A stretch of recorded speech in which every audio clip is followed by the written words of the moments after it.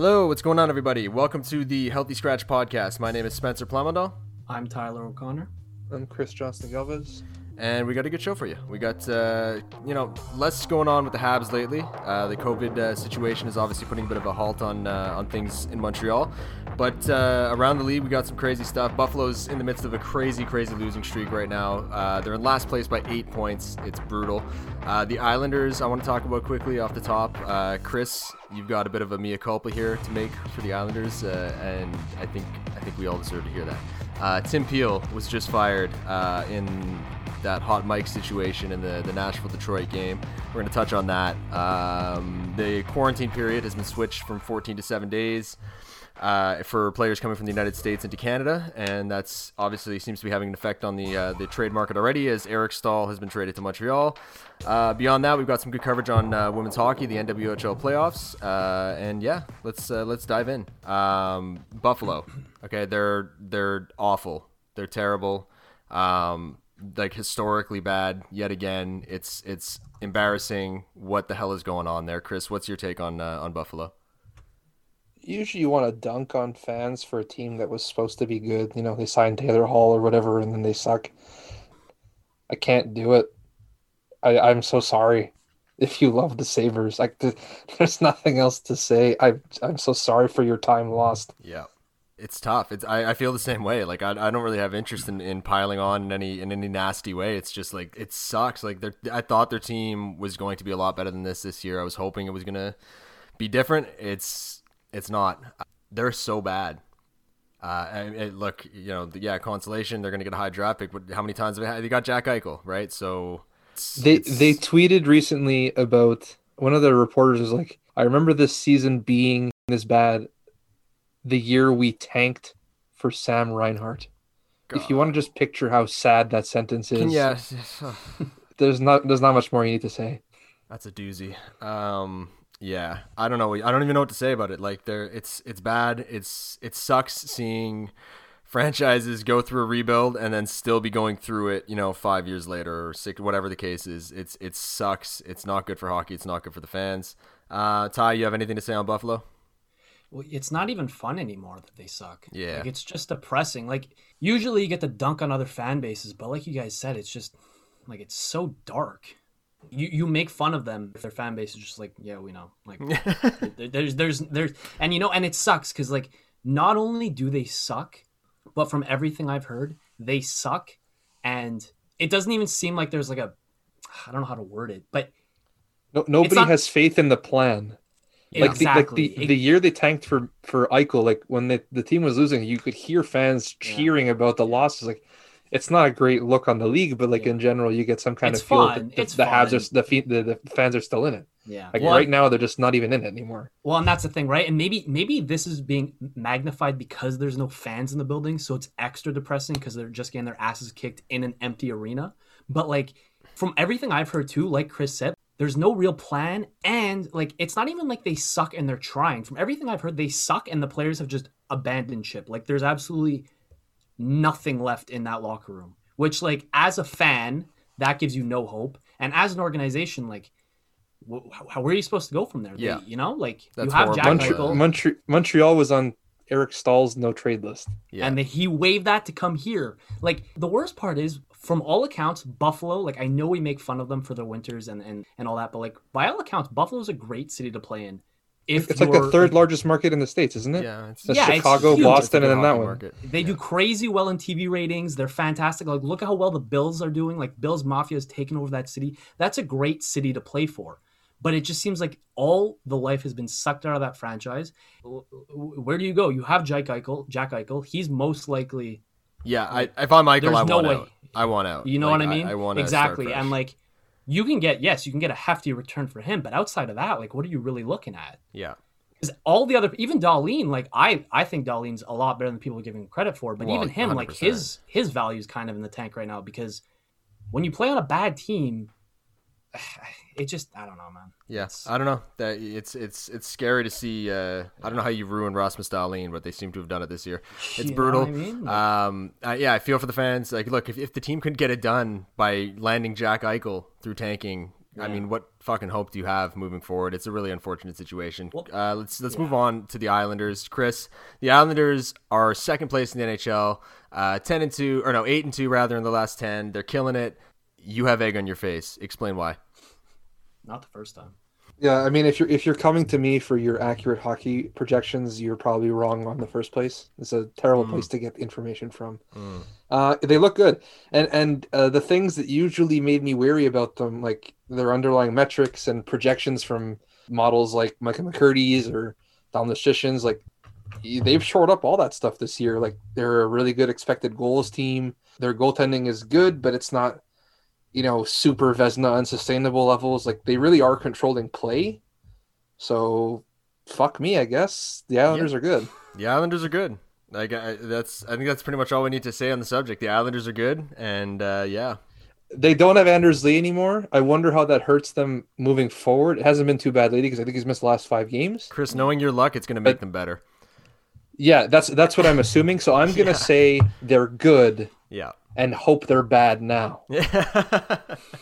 Huh? I think it's time. The Islanders are a good team, and they're playing great hockey, and hats off to them, and hats off to Barry Trotz. Tim Peel. Barry Trotz has to be the best coach in the league. Oh, yeah. Barry Trotz easy. is doing incredible things in New York right now. It's funny, too. He's another one of those coaches that had that tag of couldn't win, wasn't a winner until he won it, and now everyone. Yeah, and then the best part is he won it, and then he was like, "Screw it, I'll go try to do it somewhere else too." Yeah, well, he didn't get the know what I respect from the contract offer from Washington, from what I understand. Good on him, though. power to Good on yeah. him. Yeah. Tim Peel. Okay, let's talk about this Tim Peel thing. This is a fucking heavy subject. I wrote a big old article on it. I don't want to talk about it a ton here, but we got to address it. Tim Peel was caught on a hot mic admitting to giving a nothing penalty to Nashville because he wanted to get a fucking call in on them early or whatever. He was, I'm paraphrasing, but he was quoted as saying something like that on the hot mic. He was, effectively fired anyway. He's been taken off games, permanently. He was about a month away from retiring after a 20-plus year career in the league. And yeah, the NHL released a statement that was basically it was a statement that came off like this was an isolated incident that doesn't happen normally, and that it's egregious, and that the integrity of the game was compromised, and that they needed to take swift action, which is all fine and great if any of that was true. None of it is. This is what refs do, right? This is built in. It's been built into the game and to officiating for a very long time, and the NHL just scapegoated Tim Peel big time. I see the refs covering, or some of them covering the mics now in games, and I'm like, I don't blame a single one of you. Like that could have been any one of you. Honestly, I think it's ridiculous that the NHL has done this to Tim Peel. Not to defend what he did. It's bullshit that refs do this at all, but it's also expected. It's built into what they do and then their job. What's your take been on this? Go ahead, Chris. Their trial of saying we don't want to affect outcomes of games while directly affecting outcomes of games is like the most ironic statement they could possibly make. Yeah. Look at it like strictly from a Leafs fan perspective. You know that this has always been the case. The playoffs is a different ballgame, I know that. But if you go back to series against Boston, the two that, we lost to Boston. Woo woo. The penalties in all those series are even. Now, in 2013, Boston's a way better team. That's fine. When you get to the last one, though, a 2018 series, you have players on Boston who know that the ref won't call everything. So they just push the limit on every shift. And a team like the Leafs, a smaller, skilled team, Nashville doesn't take as many penalties. They don't play that way, so it doesn't have any positive outcome for them. The ref fixes the game, favoring the team that will take as many penalties as possible because they know that they won't call them all because the penalties have to be even at the end of the game. But the best example is McDavid. Like every shift McDavid plays, he can draw 3 penalties easy. But they won't call them all because then it looks like they're biased for one team. But that's not what's happening. What's happening is McDavid is so good that he draws a penalty every shift. They'll figure out how to play him without doing that. Like when you wanted to get rid of slashing and you called every slash, well, then they stopped slashing.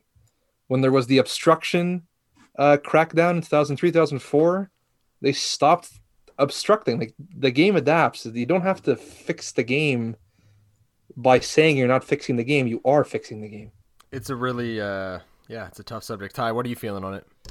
Like this is what they do for everything. Like they claim there's no problem, they claim there's no problem, they claim there's no problem, and then a problem happens, and then they take the most bogus bullshit approach to it. They act like they've handled it, and then whoopsie daisies, if it happens down the road again, it was uncontrollable. How could they have possibly it's no secret, like you guys both said, that this has been an issue going on for years now, that the refs control the tempo of the game. And like I know Chris, you like all three of us, we talk about how like at one end of the ice you could watch Shea Weber get away with cross checks and slashes, and on the other end Brendan Gallagher is getting beat up in the corner, bleeding from his mouth, and there isn't a single penalty on the call on the ice.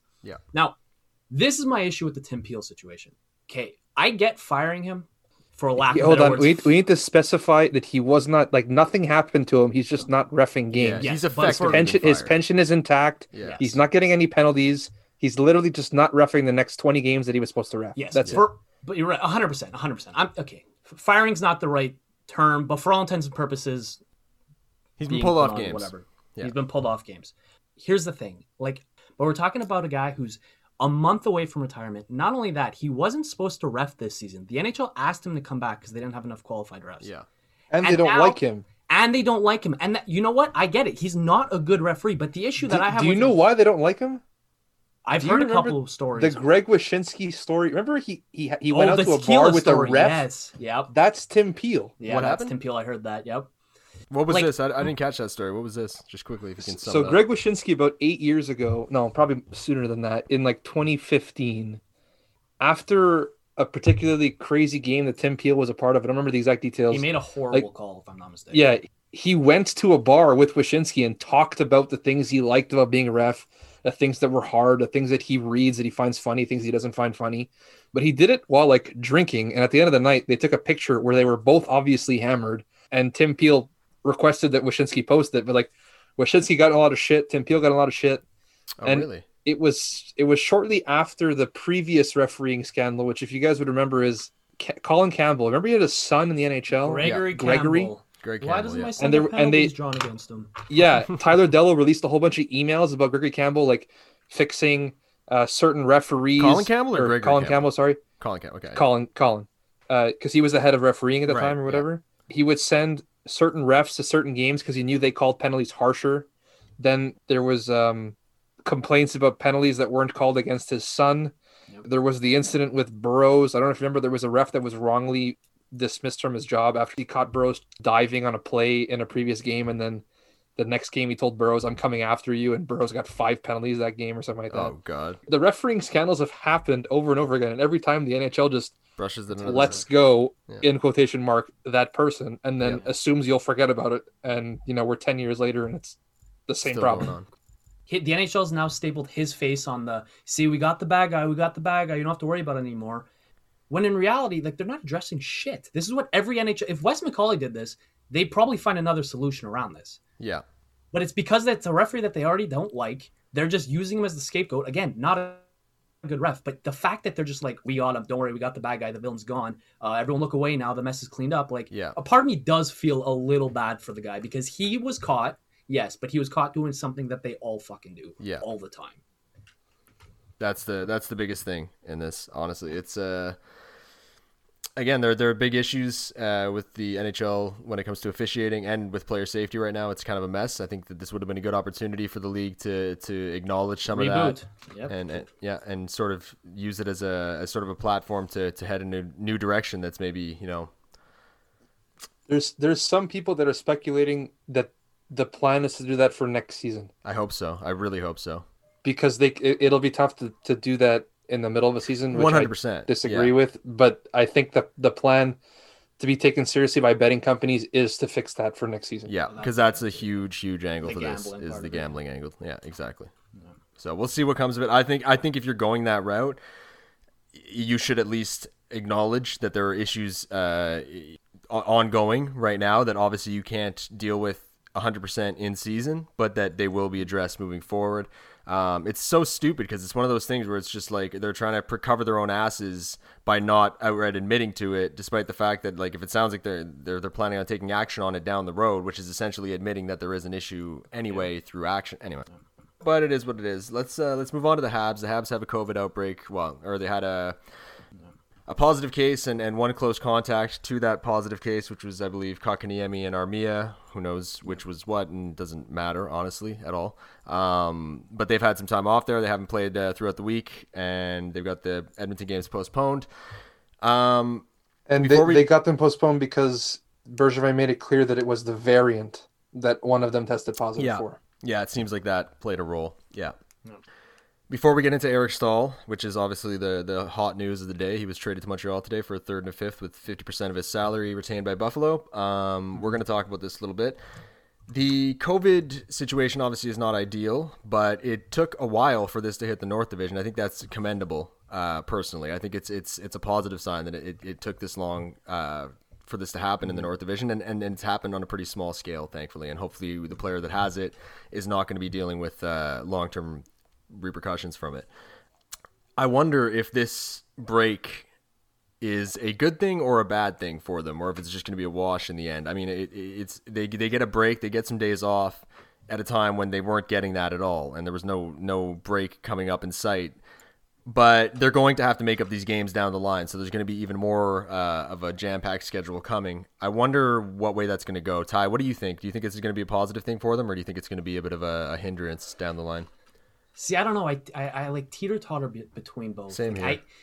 The issue I'm having is, like, with all these teams going on pause, all I can see really doing is just pushing other issues down the road. I'm not even convinced the pause is going to do some good at the moment. I think Montreal right now, we're talking about a team that's still trying to break in a new coach and break in new systems. And, like, this pause might only prolong that break-in period.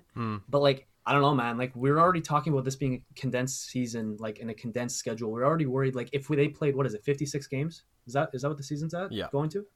We're already talking before the season started, like, for them to do 56 games in this time frame, even without any breaks, like, that's already condensed enough. It's already crazy. And now we're talking about, like, even shortening that time period even more with this pause.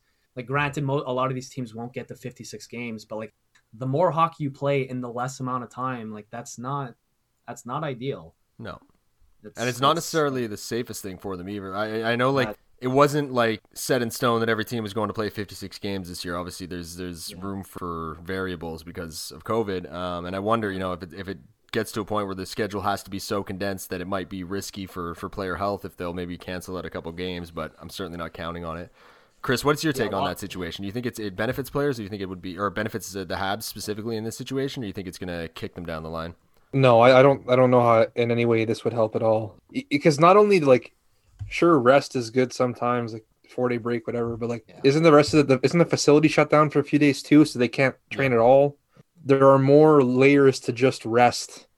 And one of the things that I learned that you kind of take for granted is, like, how much in the swing of things you need to be playing well. And Matthews his wrist is hurt right now, he's not 100%, but he's saying, like, the 4 games that he missed, when he came back, he just didn't feel good. He'd rather play through it and not have to come back and have those 5 or 6 games readjusting again.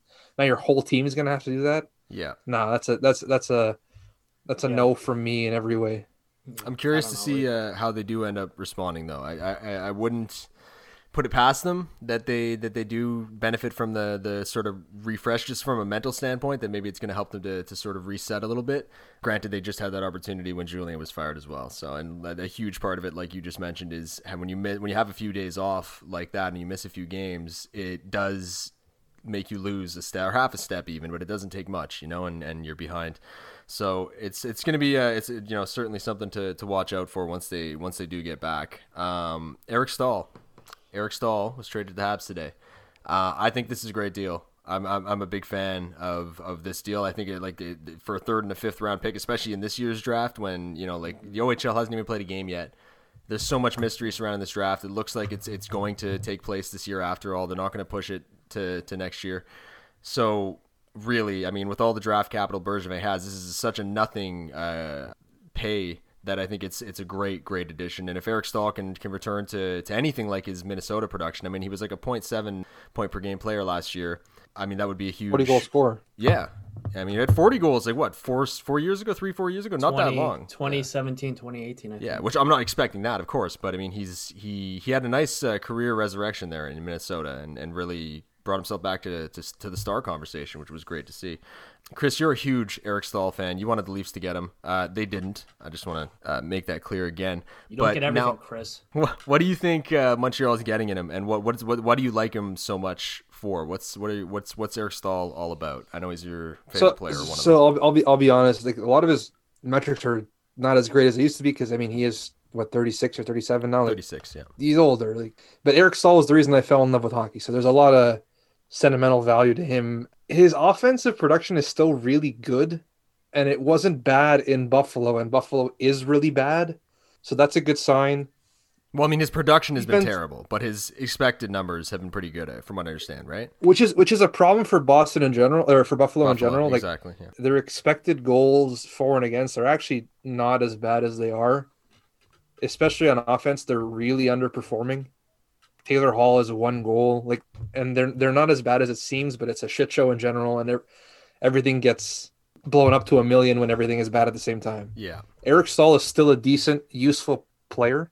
He's just a third-line player now. Yeah. The things that are interesting for me here is, 1, where does he play on the Habs? Yeah. Because to me, this seems like the end of Danault. I don't know. I know LeBron is saying there's multiple moves that he's here in Montreal is talking about right now. So I would imagine there's more coming. You might be right on that. I'm not sure, though. And his finishing talent is good, but it's not super above average type finishing. So I just watched a clip of all of his goals from last year, and a lot of them, the majority of them are net front goals, rebounds, second opportunities. Yeah, he's a big body. Yeah, he likes to be in front of the net. Basically, what I'm saying is, fuck you. I wanted Eric Staal, and for him, I'm gonna have to hope he does well, which sucks because I don't want to cheer for Montreal. Chris, whenever you want to come back to the bright side, the good side, the Habs side, whenever you want to come back, I will absolutely buy an Eric Staal reverse retro jersey. Oh shit! Will you wear it? That's a retro jersey, though. I will absolutely buy that, and I will feel no shame. Will you wear it to a Habs Leafs game in Toronto? I will absolutely not do that, but I'll wear it to any other Habs game. I like it. I'm curious where Staal is going to play. Ty, I'm going to let you go on it in a second. I just want to, I saw Arpon Basu speculating, I guess would be the best word for it, that Staal would be stepping into Jake Evans' role as fourth-line center. And I look at that and I'm like, I don't know if it's that simple. And obviously fourth-line center in the Canadians, as they're currently built, is not the same as fourth-line center on a team that has a traditional fourth line. And a friend of mine pointed out too, if it does happen to be Kotkaniemi that's dealing with COVID here, this is a good insurance policy to have up the middle should he deal with some difficult symptoms with COVID. So should he get hit harder with, God forbid, you see Marco Rossi is still not playing hockey after getting COVID months and months ago. So, but yeah, I'm not sure where he's going to play. I'm curious to see how this shakes out. I don't think it's as simple as him just stepping in and taking Jake Evans' role. Ty, how you feel about the Staal trade? I like it a lot. I think add him to the long list of players who are playing on a team that I never thought I'd see. Yep. My biggest thing is I just don't know where he's going to play. And people had him, I saw a couple lines that had him penciled in on the fourth line, which would have been fine, except they had Perry on his right side. I'm like, that's a little ancient of a fourth line. That is, I don't know if I'd go with that. And then other people had him, third line. People are wondering if Danault's maybe on his way out, maybe Byron. Like you said, Spence, clearly not clearly, but people are talking about how there's still stuff going on behind the scenes that we're not aware of, which who's surprised, right? The other day when Bergevin had his presser and he said, somebody asked him if he was going to make any moves and he said no. And Habs fans freaked out. How many times do we have to do this? He always says he's no. He's a liar. He's just a liar. He always says no because if he says yes and he either doesn't do anything or something, or he does something that's not good enough to people, people want him gone. He says no because A, he doesn't want to show his cards, and B, learned, well, not he's learned, but a lot of GMs have learned that you don't set expectations unless you're 100% certain that you can reach them. Yeah. So this whole Bergevin said he wasn't going to do anything. Yeah, he always says that. He always says he's not going to do anything. We had to know, if you're listening to that, you have to know he's lying. He fired Claude Julien in the middle of a season after having made several big moves in a win now year. He was obviously going to do something. The Habs aren't in first place. There's always room for improvement. Let's move on to Jordan Harris. Jordan Harris is going back to school for the last year of college. Harris is a pretty good prospect at this point for the Montreal Canadiens on the back end. Ty, how are you feeling about him going back to school?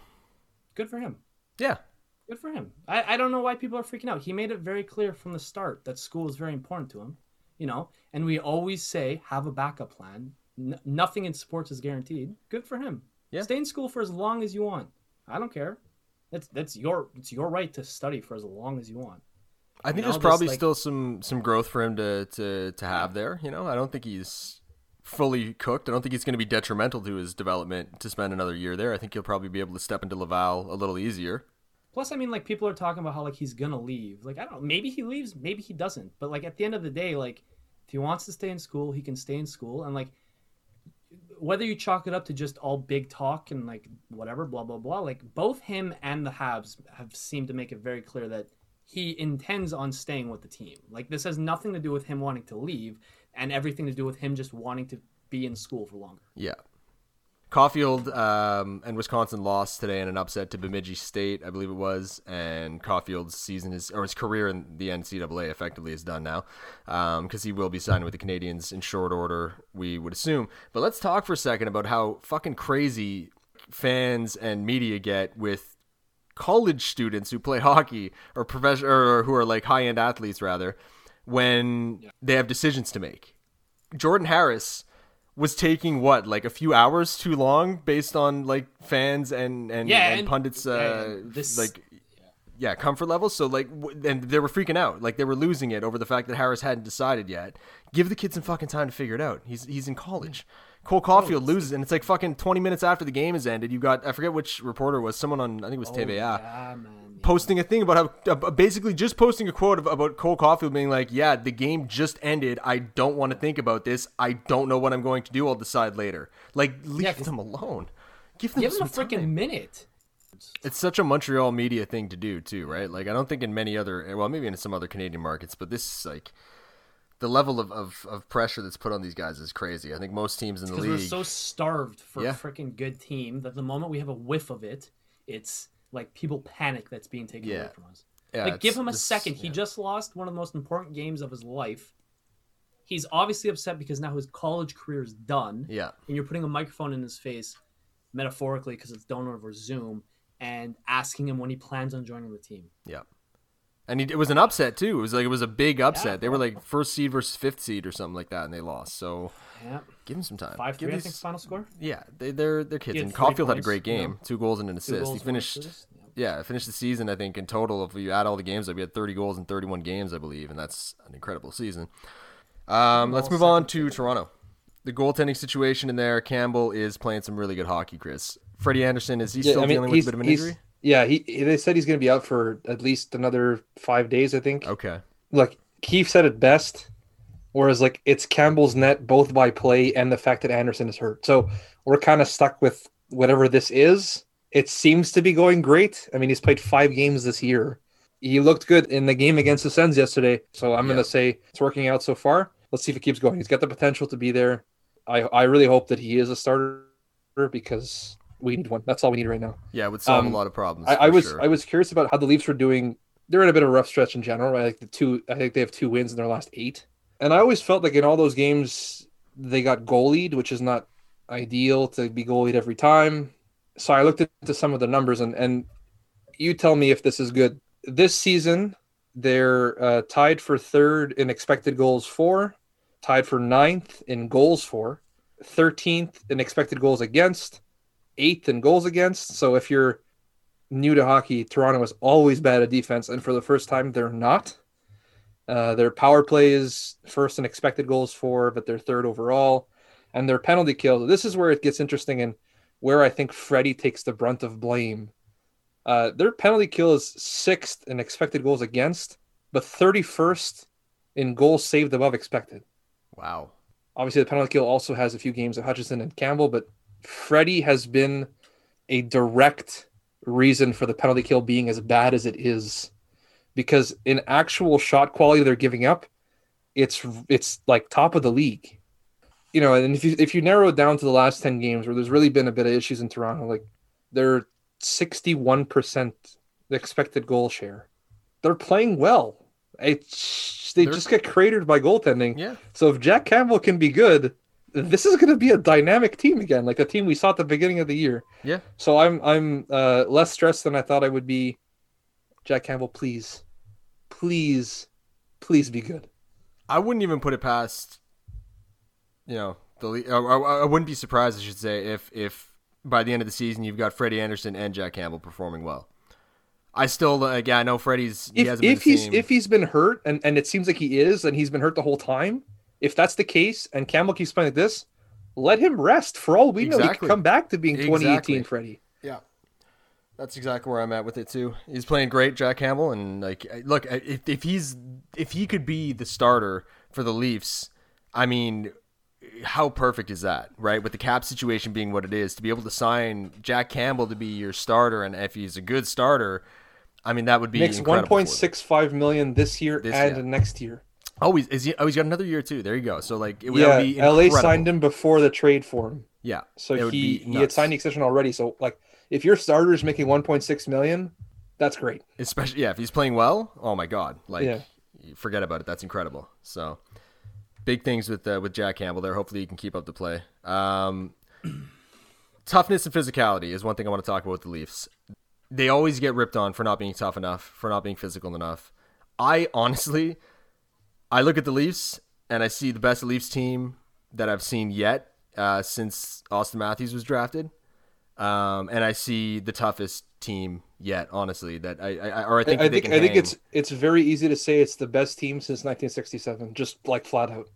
I mean, I'm not a Leafs historian. I wouldn't be comfortable making this statement myself, but I wouldn't shock me. I mean, they've got a great team. They really have a great team. I don't think they're as big of a pushover as people. It seems like one of those things, again, it's like the defense, right? Like it's something that's been an issue, or that it's been, something you could point at for so long that people just keep pointing at it and maybe don't realize that that's not the case anymore. I don't know. Chris, what's your take on that? I feel like... Okay, so how can you say that about a team that has Simmons, Muzzin, Bogosian? Those are not players known for being soft and cute on the ice. No. Joe Thornton is not going to shy away from you. Nope. Austin Matthews is tripling his hits per game. Yep. That's a big boy, too. I find one of the things that the Leafs do well that it doesn't look as, hard or tough as they just find a way to put themselves between you and the puck. And it doesn't look like a huge hit, but it ends up destabilizing the whole play.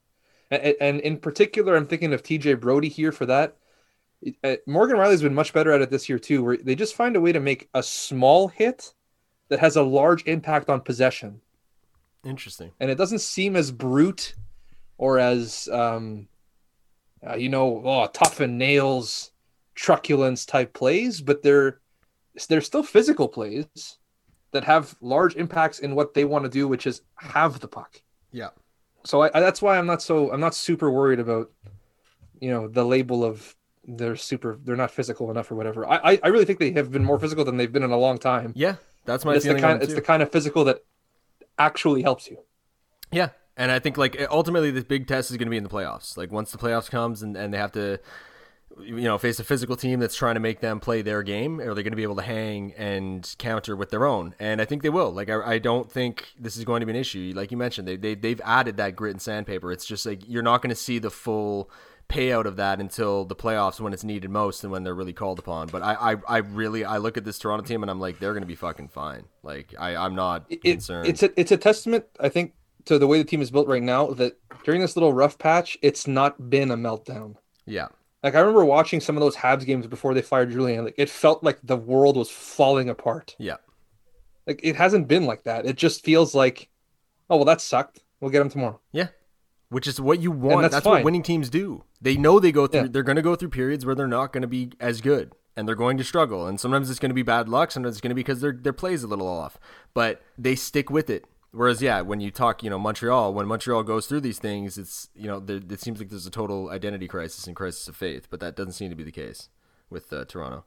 Hopefully. I mean, like you said, and like we've all said, this team can only get rid of its demons come playoff time. So before that, it's all a moot point, right? The only judgment of their season will come if they pass the first round. Yeah. So they just have to get there. get to the first round, and then if you win that, then you've done something this year. Yeah. Until that, I'm not going to worry. Yep. Okay, let's move along to some women's hockey. The NWHL playoffs have recommenced. Tonight, the Boston Pride took down the Toronto Six. Chris, talk to me about it. It was tough. Yeah. But I had spoken about it a little bit in one of my articles on the 6 games during the actual bubble.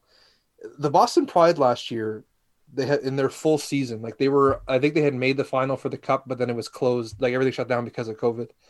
They had won, I think, 22 games and lost 2 all year. They have Julian Dempsey, who is the undisputed best NWHL player ever.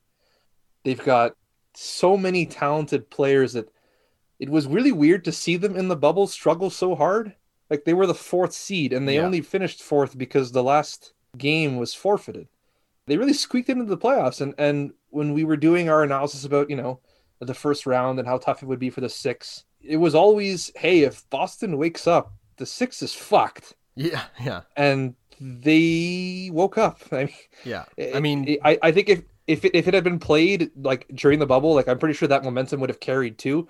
Like there are little things that sucked for Toronto in this case that made it easier for Boston. Like the players for the 6 all had to quarantine before they could practice last week. Okay. And then so they did a 2-week quarantine.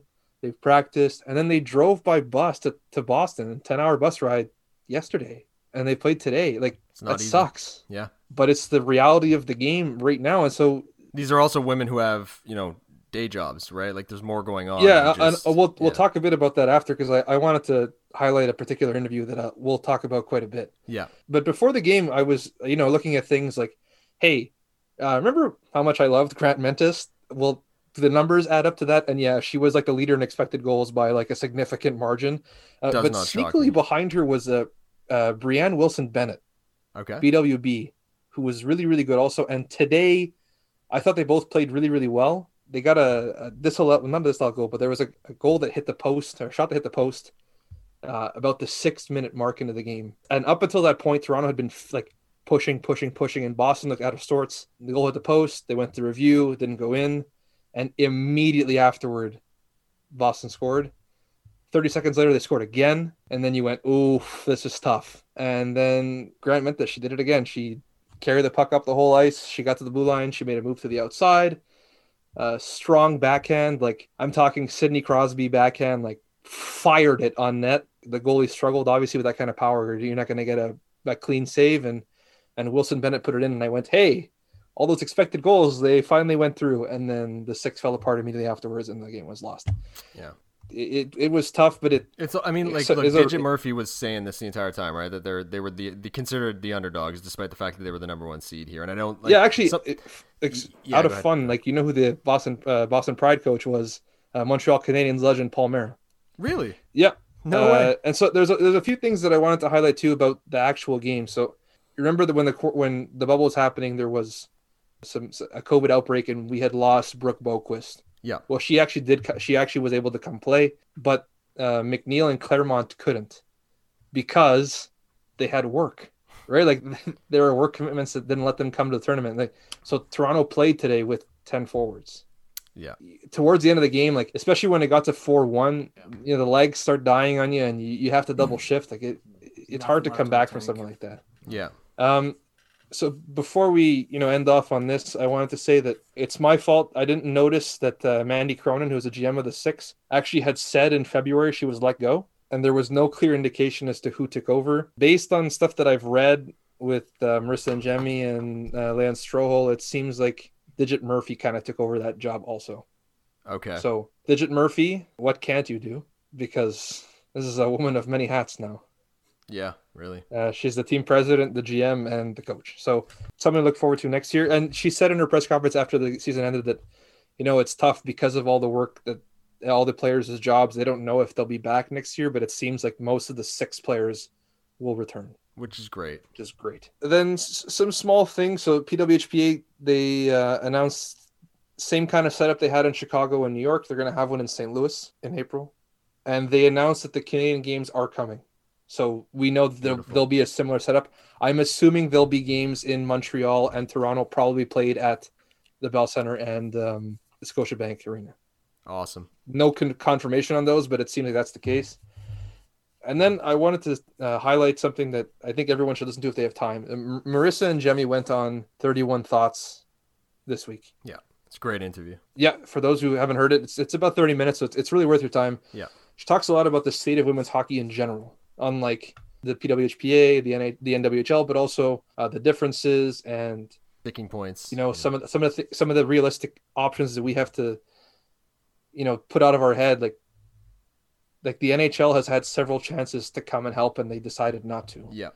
First, they said we'd only do it when there's one league. There is only one league. They're not coming. We need to stop doing that. But she said something that I thought was more important than anything else that we need to say. So, and it's something that I've done too. And having heard her say this, it makes me want to rethink how we're going to do this going forward. So she said, I would like for women's hockey to be at a place where we talk about it the way we talk about men's hockey. And that is, hey, this game happened. This player was good. This player was bad. This sucked. This didn't suck. The Penguins lost this game because Tristan Jarry let in 5 awful goals. And instead what we do is talk a lot about what's wrong with the women's game. Yeah. Why can't the NWHL agree with the PWHPA? Why do the players hate each other? What's the next step? Are they ever going to get along?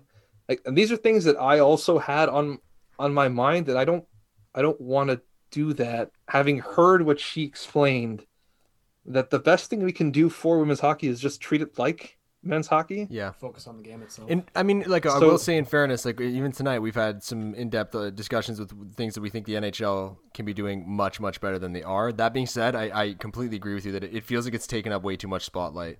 It does feel like it's kind of become a distraction. And I did it particularly in the last episode. So I did as well. Yeah. This one here, and from now on, we're going to talk about the good, the bad in the games, the good, the bad in the players, and that's it. If there's stuff that comes up that needs to be said, we'll say it. Yeah. But if not, we're going to talk about athletes and athletes only. Yeah. And I think that's going to be the best way we can help, which is it was a nice way for me personally to see what is really needed as like a newcomer to this quote unquote reporting of it. You know what I mean? Because just as a fan, everyone's got a different method.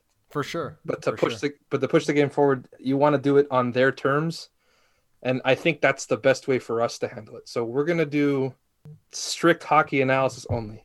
And I'll make it more in depth than this player is amazing. I will give you I've found there's guys like Mike Murphy who do the expected goals, who do shot locations for these games, and that's what I'm going to focus on. So that's what I wanted to clarify here. And I wanted to give a story. I don't know if you guys read, Charlie Coyle was interviewed today about the NWHL games. Yeah, I didn't hear this. I saw you wrote this down. Charlie Coyle was talking about, he grew up in the same town as Jillian Dempsey, who's the captain of the Boston Pride. I told you, the best NWHL player ever. Okay. He was saying when they were younger, she would come to the boys' practices and absolutely show them up. Just school them. Even into I think he said they were 13, 14 or something like that. And she was still tearing them apart. And then he said something that I found interesting. I don't know if I've told you, Spence, but I've told Ty for sure, that one of the things that I like most about watching women's hockey is how nice they skate. Yeah. Mm. Every player has a really nice fluid technique, super smooth. The edge work is always amazing. And I never thought about it. But I find it's visually appealing when you watch them skate. They just seem to have the technique down pat, and especially having coached, you want to train someone to skate a certain way, and you always get one or two guys. Like Ty and I are the perfect example. We both skate really differently, and they're both entirely wrong. Neither of them look good, and neither of them are good.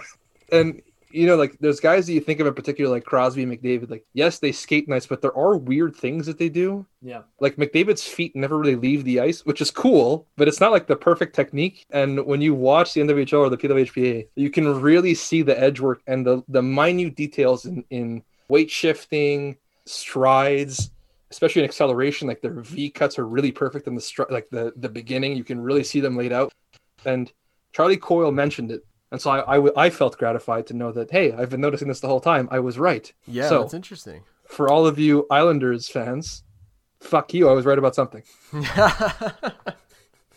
Islanders fans, they will not give a shit about the one thing you were right about. But That's that's a really interesting point. I hadn't thought about that, and it's a really cool observation actually. I totally see that. We're gonna transition out. Let's look at some storylines to look out for over the next couple of weeks. Me personally, I am actually no. Ty, I feel like Ty, you have not had an opportunity to talk about this episode. I feel like we need some more Ty. Ty, what are you looking at? I feel like that's kind of like a blessing for everybody. No, I feel like that's the goal here. No. All right, I guess I'll just go.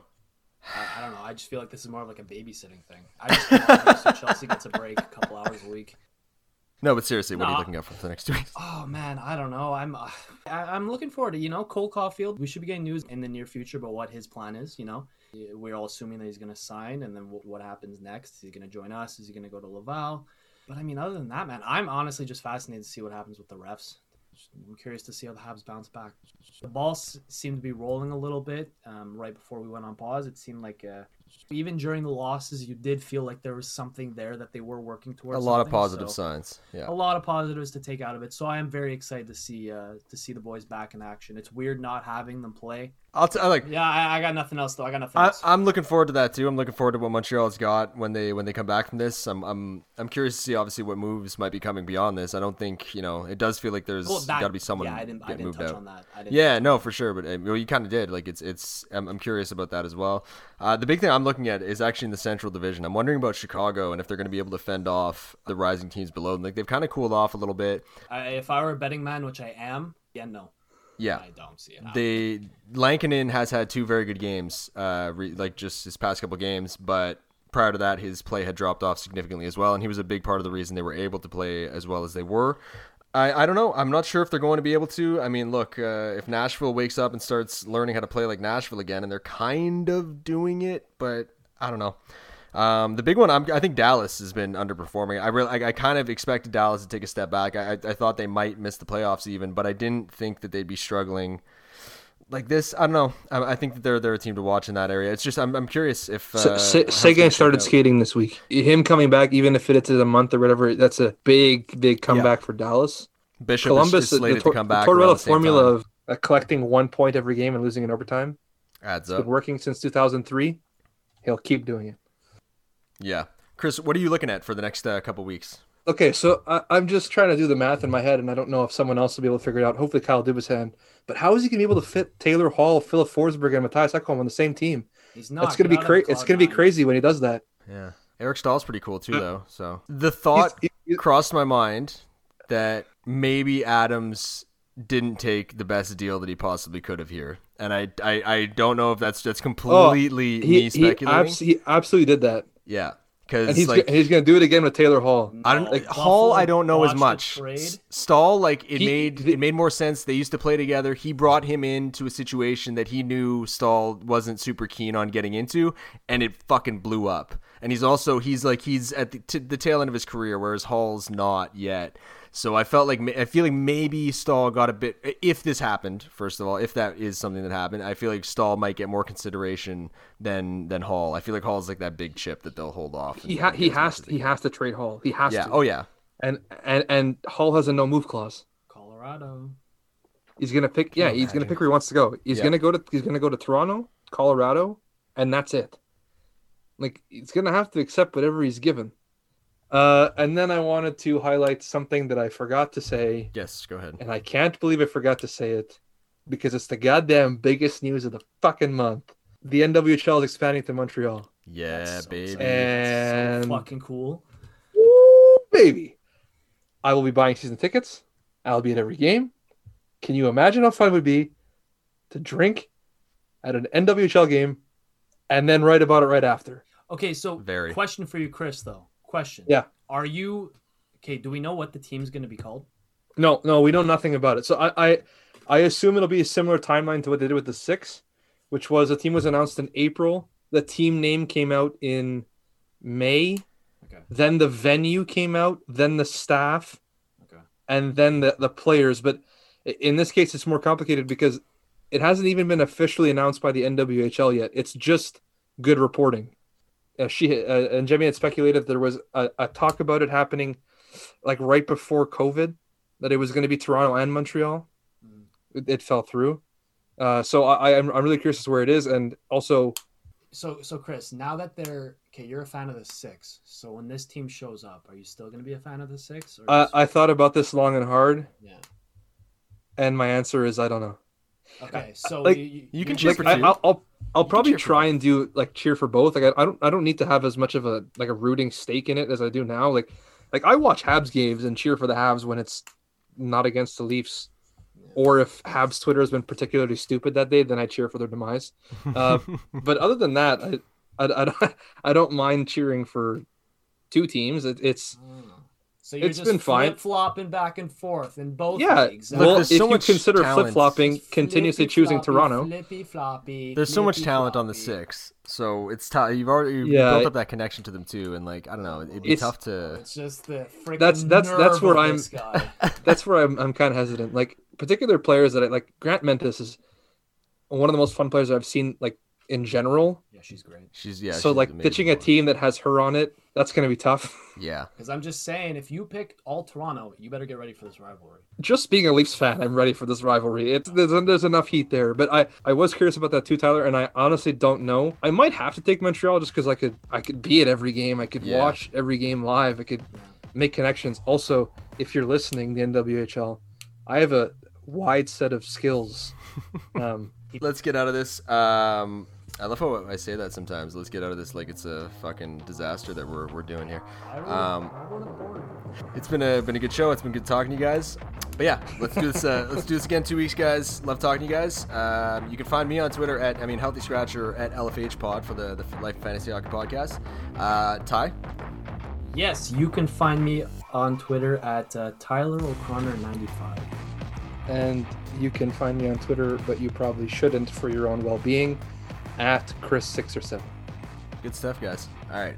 Stay healthy out there, everybody.